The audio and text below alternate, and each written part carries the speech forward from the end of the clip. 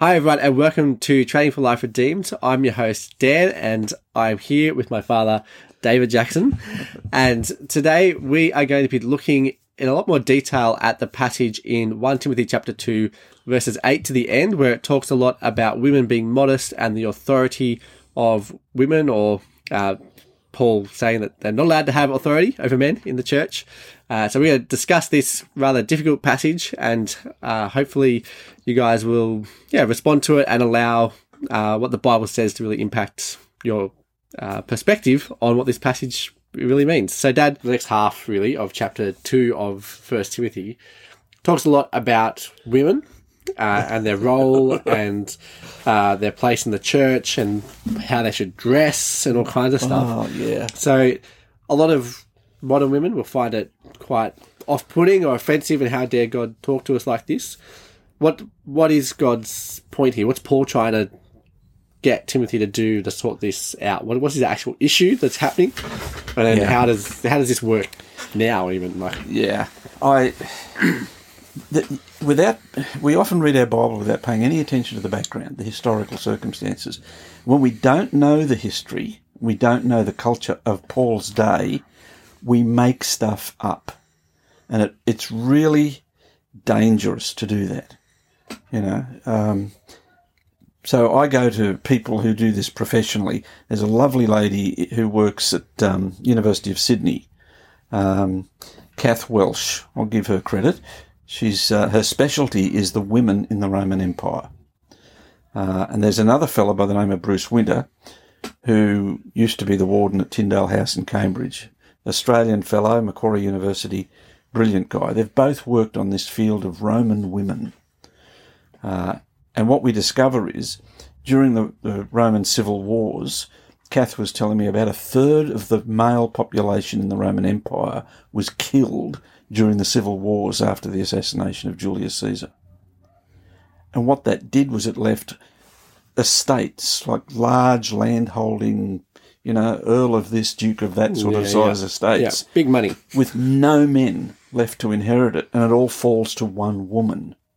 So you've got this core of massively wealthy, suddenly wealthy Roman matriarchs. And there's not a lot of men around to marry. So these ladies have got the wealth, and that money gives them power. And they're going, well, why should I live with the kind of restrictions these men used to impose on us? I mean, they're out at sex orgies all weekend, and it's okay for them to go bonk other women, but I'm not allowed to, I've got to stay home here and do the dishes, sort of thing.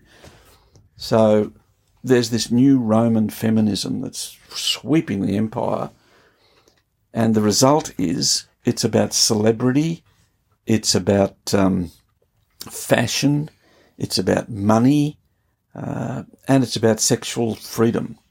So these girls are into, and they're very young, some of these people, but they are into, I'm never having children because that'll get in the way of my looks. So abortion is in, raising children's not happening. Sexual freedom to go bonk anybody I like, and dress in a way that says, I'm interested. Look at me, I'm beautiful. Seneca has this great line, because there's a bunch of grumpy old Roman men who are saying, this is all immoral. We should be out there bonking all these girls, but, you women, you're all sluts. It's just this double standard. We still see it. And in that process, he makes this line, I've quoted it in the notes, these women wear clothing which, when it is removed, reveals no less. In other words, they're dressed in stuff that's totally see-through. And he's going, there's no dignity in this. Yeah.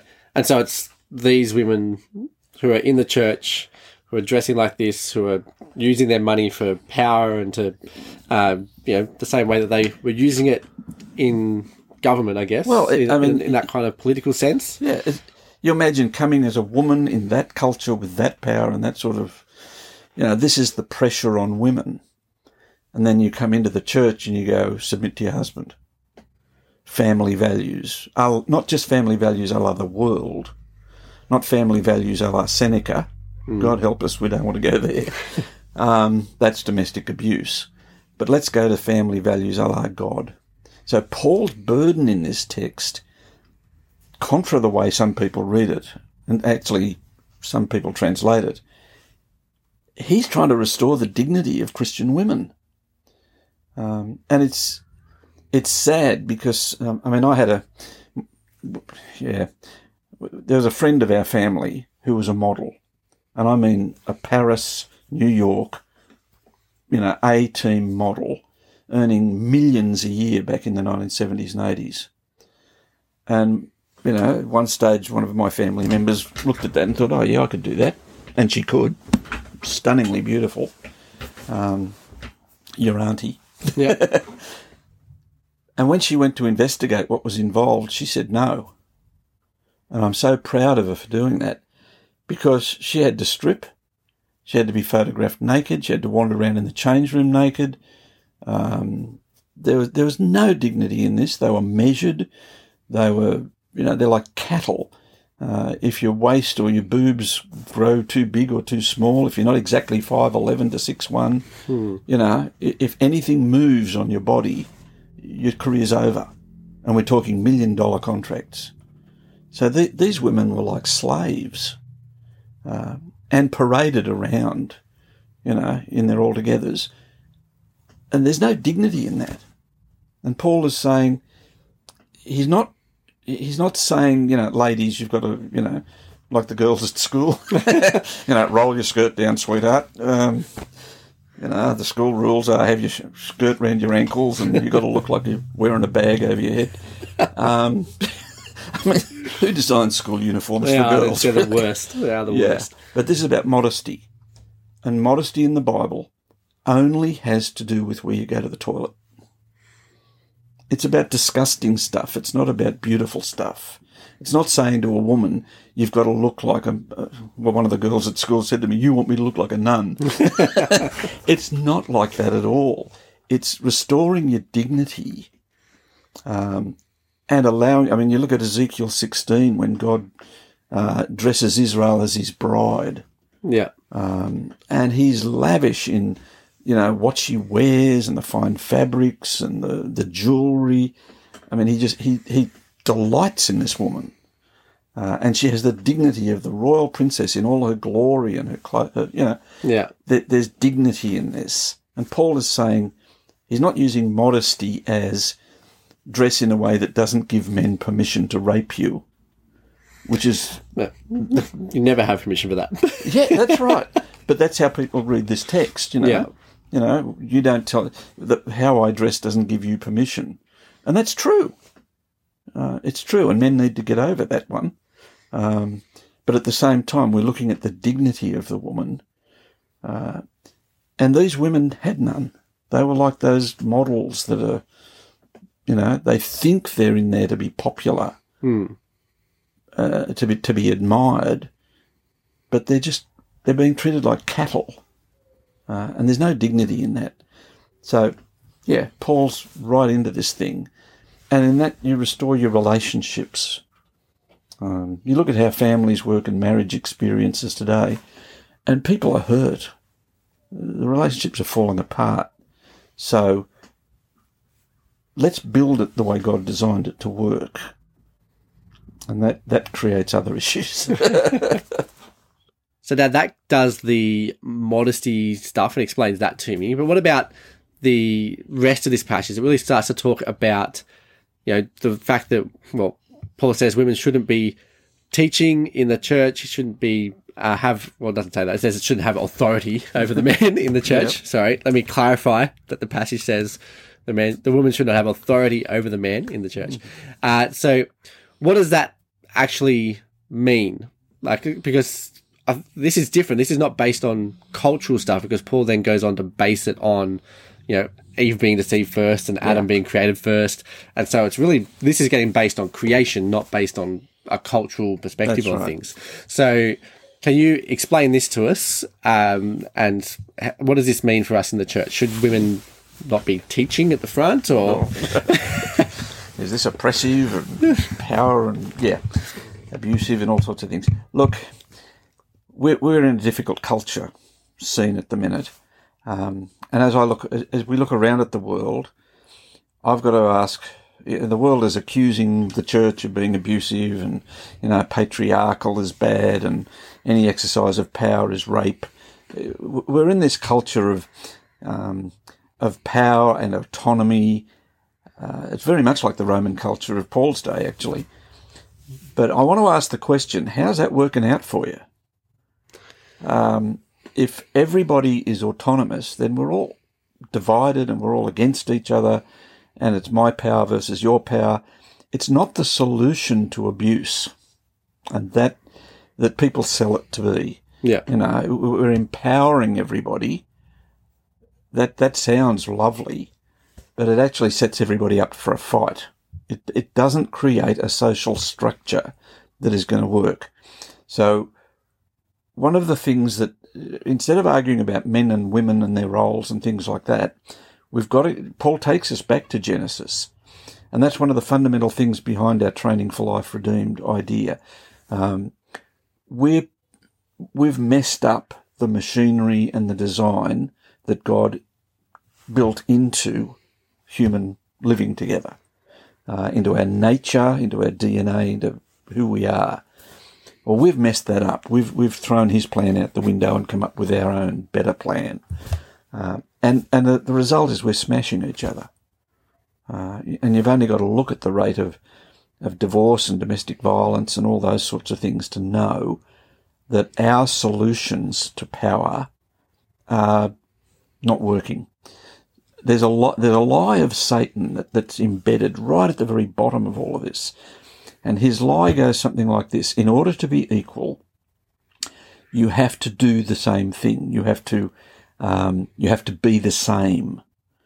So I remember when I was at uni in the 60s and 70s, that early stage of feminism, and this terrible lie they sold the women: in order to be equal to men, you have to look like one. So we had the bra burning. The women started to dress like men. We weren't very polite in response, I must admit. We referred to them as the hairy-legged tarantulas, because tarantulas eat their husbands. Yeah, don't do that these days. No. My wife will get pretty cranky. But it was so in your face. But what really saddened me at the time was looking at these ladies, and they weren't allowed to be women. They had to be masculine to be equal. And so we have a new phase of feminism that says, why can't I be a woman and still be equal to a man? Now, the answer to that is here in the Bible. Because Paul does this big thing in Corinthians. We all like that, 1 Corinthians 13, the chapter on love. Yeah. Yeah? It's embedded between chapters 11 and 14, where he's talking about living together as the body of Christ and as a bunch of people who are different. So we hear this unity in diversity slogan, but we don't really accept the diversity. We say we do, we want to be inclusive, but if you want to be inclusive, you really have to be the same. And that's the lie. To be genuinely inclusive, you have to be allowed to be different. So, many years ago when I was working with disability issues in special ed, I wrote a paper for Macquarie Uni on, the right to belong and the right to be me. Why can't I be me and belong? So what do you do with the fact that a woman is different to a man? Can two people who are different be equal? And how then does that work? And Paul says, you know what? The guy that sweeps out the church after the service is of equal dignity and value to the guy that preaches the sermon. Mm. This is the body of Christ. If you take off, this little bit of the body, the whole body suffers. It's a belonging, it's a dignity. And he says, the hidden parts of the body receive more dignity. Now, our culture won't accept that. In order to be equal, I have to be the same, and that's a ticket for slavery.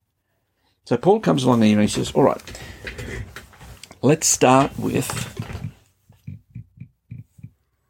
learning to relate to authority. And in Corinthians, he says, there's God the Father and God the Son. They are equally God, and the Son submits to the Father. Mm-hmm. In the same way the church submits to Jesus, in the same way a wife submits to a husband, and children submit to their parents, and we all submit to the governing authorities.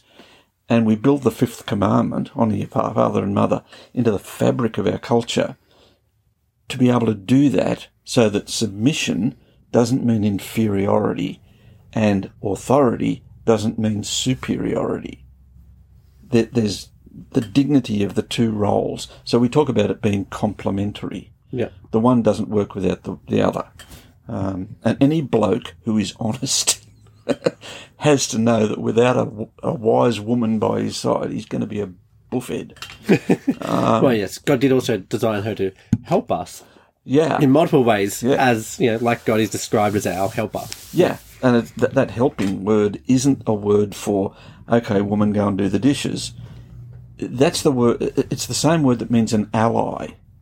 So when I'm in trouble and my city is attacked and I call for my ally to rescue me, that's the word that's used for the wife. Yeah. And let's face it, they do. They're very good at it. They're very good at it, and it's embarrassing. But then you look at the way things work. The men are fleeing responsibility, Yeah. and the women are left with it, and that's abusive. And Paul's saying, let's go back to the way God designed this to work and embed it with love.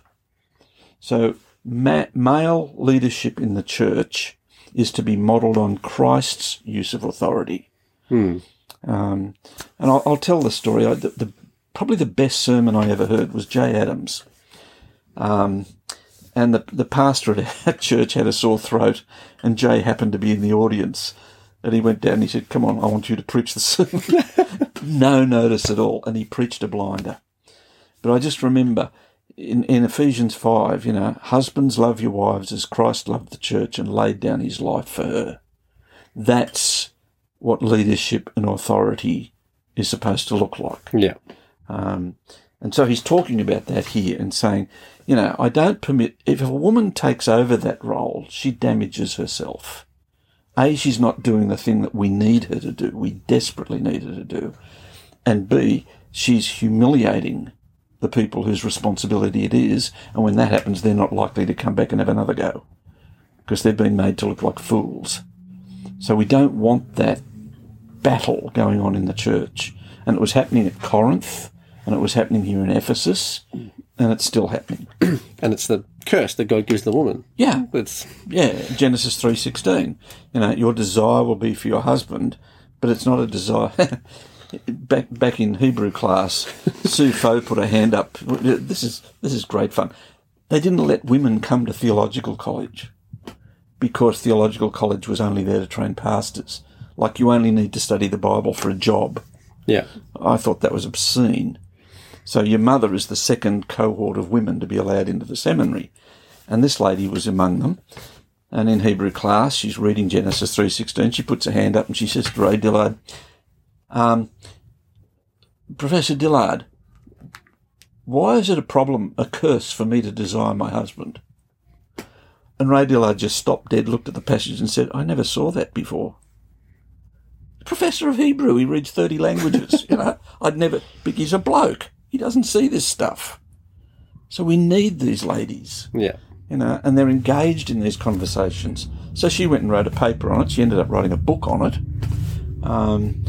And it was a brilliant insight. The word only occurs 3 times, and it refers to a desire.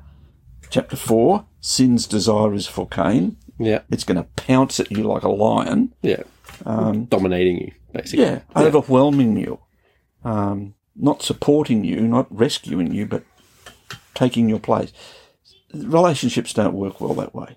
Yeah. So Paul's trying to reinstitute that and the dignity of it. And he's doing it in the face of some pretty horrible men. Well, that brings us to the end of this episode. This is episode 34B. So if you would like to grab the daily notes for this section, and the daily notes have, they go through this whole section in a lot of detail as well. So please make sure you come over to trainingforliferedeemed.com/34B to make sure you can grab those study notes. Again, this one is on video, so you can come and watch us chat about this as well and see the faces we pull. And we hope that you will come back and join us next time. Please make sure that you subscribe so that you get notified for the next episode, and also leave us a review if you found this helpful. Thank you very much.